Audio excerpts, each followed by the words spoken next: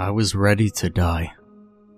It's funny, we as human beings, we like to imagine ourselves as fighters, like to think that when death grips us by the throat, prepared to drag us into whatever beyond awaits us, that we'll instinctively resist, either out of desperation to live, or even some deeply ingrained sense of pride that won't allow us to pass on without a struggle. Maybe it's like that for some, but it wasn't like that for me. I don't know why though. I had so much to live for. I had a family who meant everything to me, a good job, close friends, and every reason in the world to want to fight for my life. But despite all of this, I was overcome with a hard apathy that prevented me from caring even the slightest bit about all the blessings in my life. The struggle proved too hard, and I wasn't able to fight. With death looming nearby, these were the thoughts that went through my mind as my body convulsed with violent shivers. The wind howled around me, seemingly shrieking with laughter as it pelted me mockingly with fat snowflakes, symbolically tarring and feathering me before my death. I wrapped the emergency blanket tighter around my body, and I rocked back and forth, thumping lightly against the rear right fender of my car. Immediately behind me was the shredded tire of my 2008 Ford Focus. A large stone covered by snow on the road had decimated the tire, reducing it to thin strips of rubber that dutifully clung to the metal frame that remained. Initially, I was merely annoyed about having to get out of the car in the freezing storm to change the tire. When I popped open the trunk and discovered that the tire iron was missing, I'd begun to panic. Staying out in this weather for more than a few minutes was dangerous, life-threatening even. I entertained the idea of getting back into my car and driving to the nearest gas station on the destroyed tire, but the car was running on fumes. There's no way it would have been able to drag the dead weight of its back end through the ever-thickening snow on the already precarious canyon road. Desperately, I had tried to twist the bolts off of the tire with my bare fingers. The icy weather made the appendages incredibly delicate and raw, but I nonetheless struggled for minutes that felt like eternity until my throbbing fingers were numb and coated with a thick covering of frozen blood. Having destroyed my hands, I pondered my other options. I could get into the car and blast the heater, but what would that do? The battery might last a few hours, possibly even until the storm passed, but that wasn't very likely, and once the battery was dead, I would be stranded. Granted, I could run the engine, but with how little gas remained in the tank, that would only end up in the same result. Ultimately, either option would only prolong my hypothermic death. If I was going to die in either case, then I saw no purpose in extending my life only to watch frostbite work its way over my body. I closed my eyes and I leaned back against the car, trying my hardest to ignore the spasmodic attempts of my body to keep blood running through my veins. But interestingly, I wasn't sad. I wasn't frustrated, bitter, or anything. I really didn't feel any emotion. Rather than thinking of my family, my mind played back random YouTube videos. Minute details of things I noticed earlier that day, like the tiny tear in my waitress's apron at Denny's. Meaningless, sometimes mildly entertaining thoughts arbitrarily passed through my mind as my body slowly began to accept the inevitable. An image of my dog, Max, a gigantic husky, balancing on the birdbath of our neighbor's yard one sunny afternoon, was on my mind when, of their own accord, my eyes slowly reopened, like when you dreamily awaken from a deep sleep. Now, normally, what I saw would have caused a horrified shock to course through my body, but in my current state, I was merely confused, trying to process what I was seeing. No more than 10 feet in front of me stood a tall figure. It was draped in a long black coat with a high collar, effectively shielding its entire body from view. But instead of a person's head, it had a ram's head, or perhaps not a ram, but a goat or some kind of lamb. The animalistic head had the features and the horns of a ram, but appeared more juvenile, more innocent. The head that gazed back at me had tiny horns protruding from its forehead, an ivory fur that was frequently camouflaged in the ensuing snowstorm. Its eyes caught my attention, though. Its eyes were pure white sclera. Nothing else. No irises, no pupils. Nothing. Empty seas of whiteness that were only separated from the rest of its face by a dark black ring. It looked as if someone had taken a lighter and burned the fur surrounding its eyes in a circular shape, leaving a charcoal-colored black outline of its almond-shaped eyes. I stared at it stupidly. I didn't know what to make of this new entity before me. I was ready to close my eyes and resign myself to death once more when it spoke to me. Although it spoke without words. There was no audible voice, nor did it speak in my mind with words. It spoke to me through impressions. I felt a sudden urgency to get up and approach the being. I dimly shook my head no, trying to communicate that I had no control over my body, that I couldn't stand up no matter how hard I exerted myself. It pushed wordless encouragement into my mind, and I somehow knew that if I tried again, I could stand. I was able to, but not without effort.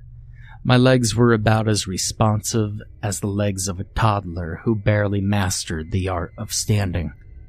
Every moment that I remained erect, my legs threatened to collapse beneath me. It was with great concentration that I was able to take awkward, heaving steps towards the figure, my body spasmodically shaking and shivering the entire time. The being was much bigger than I originally thought. Standing about 4 feet before it, I could see that it was easily over 7 feet tall, towering over me. Normally, I would have felt horrified. As it was, I simply stood before it, and had I not been shaking so much, would have shrugged as if to ask, "So, what do you want?" The front of its cloak ruffled slightly and parted down the middle as its hands extended outward.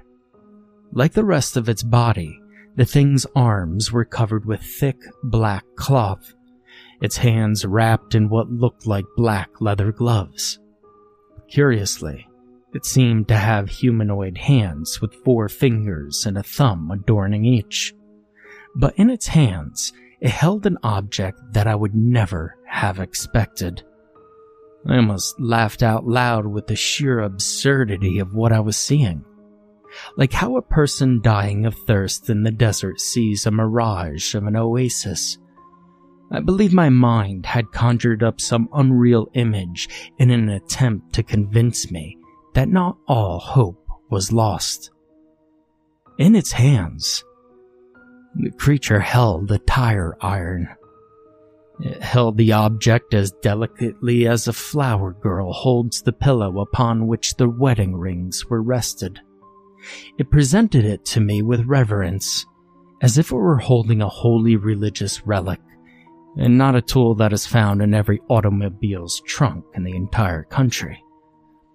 I reached out to grab it, but the being spoke to me again, harshly, almost angrily. And again, no words were spoken or even conveyed into my brain, but I knew that I was not to take the tire iron unless I understood the gravity of what I was doing. This creature was doing me a favor. In fact, It was quite literally saving my life. It expected me to pay it forward, so to speak. It would bestow this gift upon me, with the understanding that I would use the tool not only for myself, but for its purposes as well. I'll be honest when I say I didn't fully understand. All I knew that this tool was my only chance of returning home to my family before hypothermia or frostbite overtook me. I nodded to the creature, and the oppressive feeling clutching my chest relented, replaced with a feeling of relief, of approval, and even of close affection, the kind of affection an adult feels towards an endearing infant child. And with limited control over my body, I was somehow miraculously able to return to my car, change the tire, and continue the drive back home. And that was 3 weeks ago. When I'd gotten home, my wife was on the phone with the police, ready to fill out a missing persons report. I stumbled in through the front door, and she had shrieked in a bizarre mixture of horror, relief, joy, and absolute frustration. She spoke to me, but I don't know what she said. All I could hear was the hot rush of blood flowing back into my head, into my hands, my feet, and all the other parts of my body where I had been too numb to feel anything.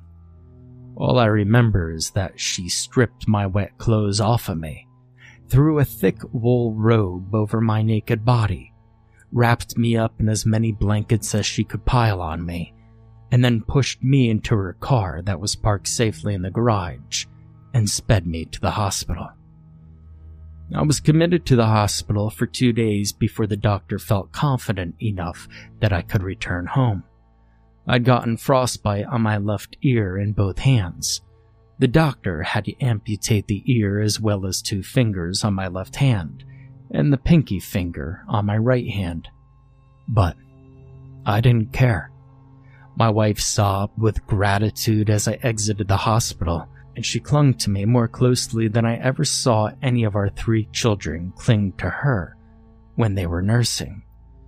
I returned her embrace as well, fighting back the tears that threatened to spill over and down my cheeks. I can't believe that in my lowest moments I'd somehow been prepared to leave her and our family behind.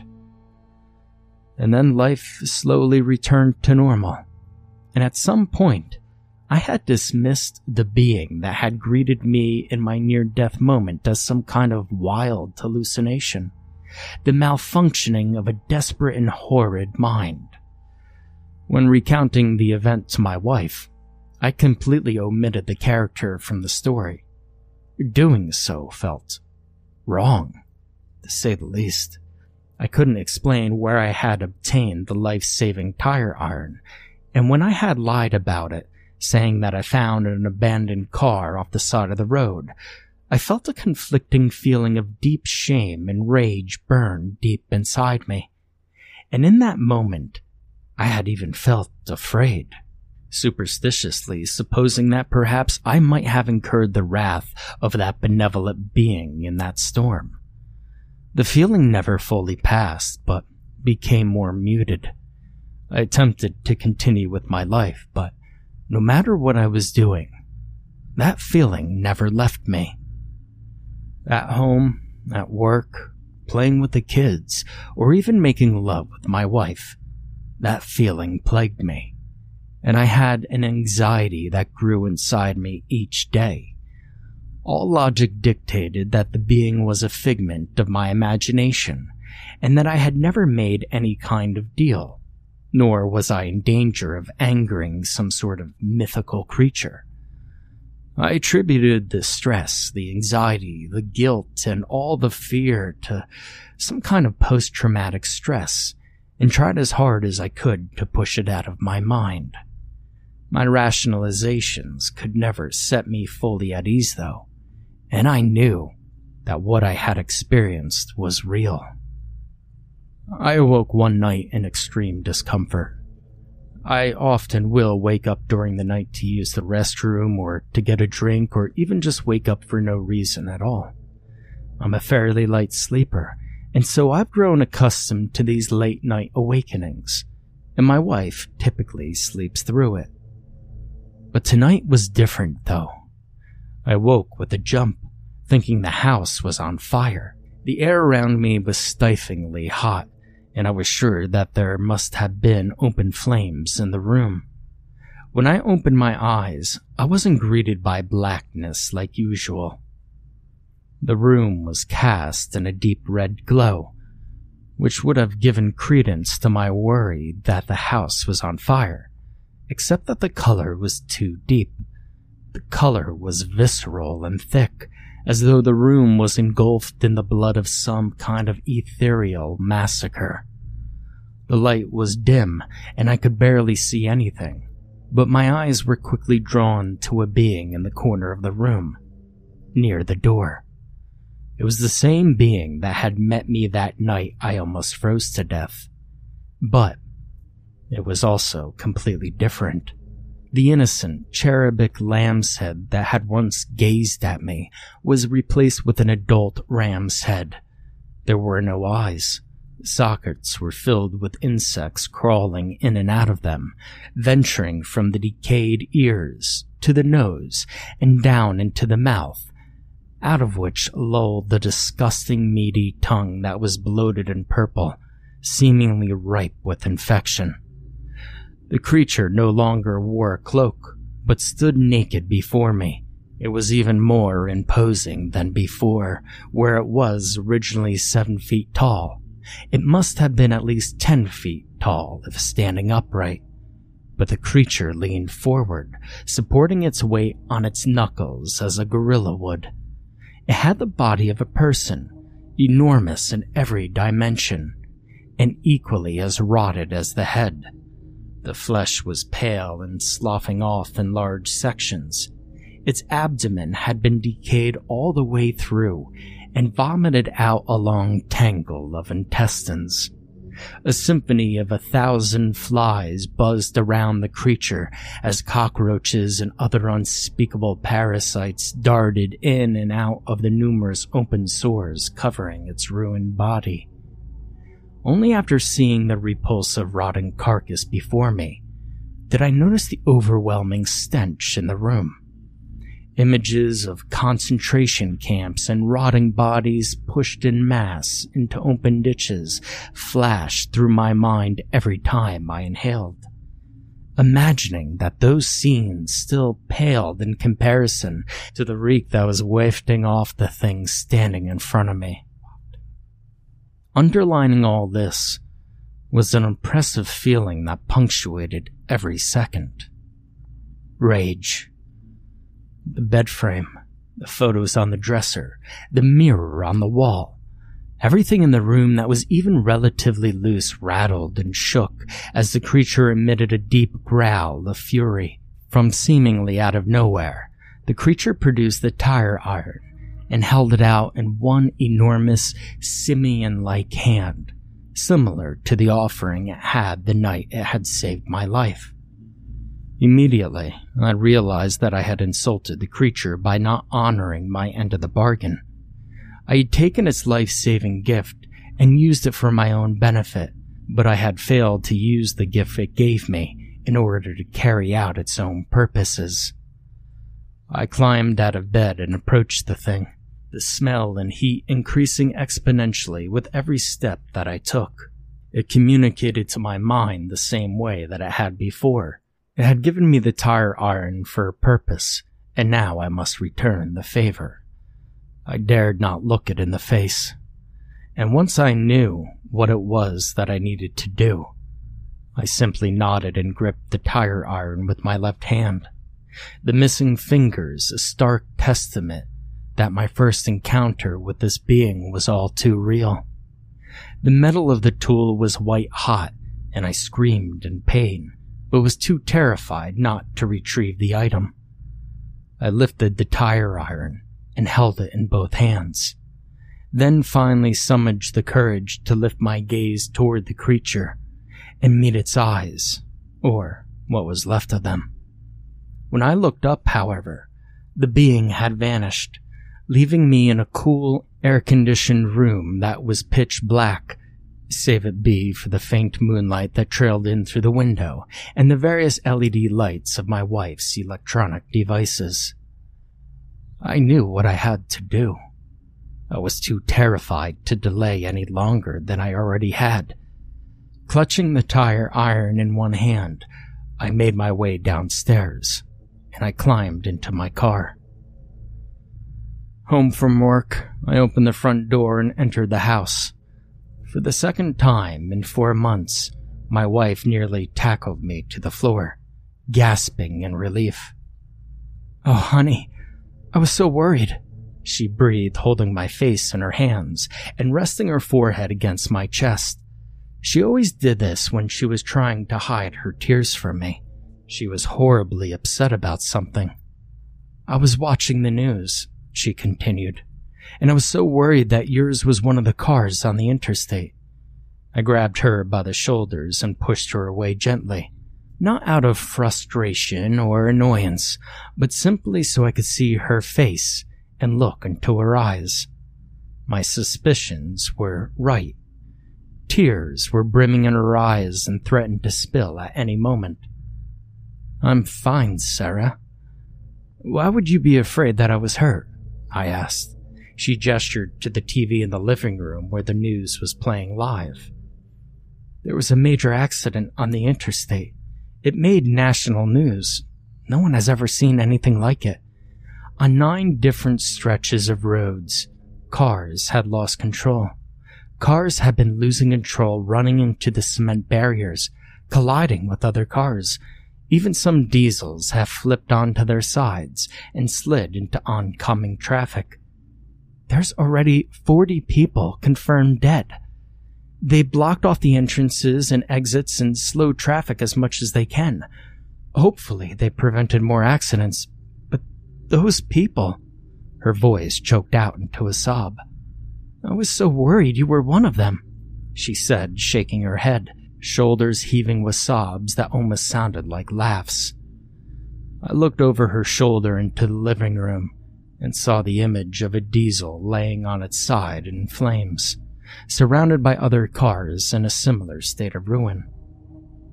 "What caused it?" I asked numbly. "Nobody's sure. The best guess is that a number of the cars had broken axles or something. A lot of the cars' tires just popped off while they were driving. One of the cars they examined apparently didn't even have any bolts holding the tires in place, and the tires that had stayed on looked like they'd been pivoted outward, ready to pop off. I just don't understand. How could this happen?"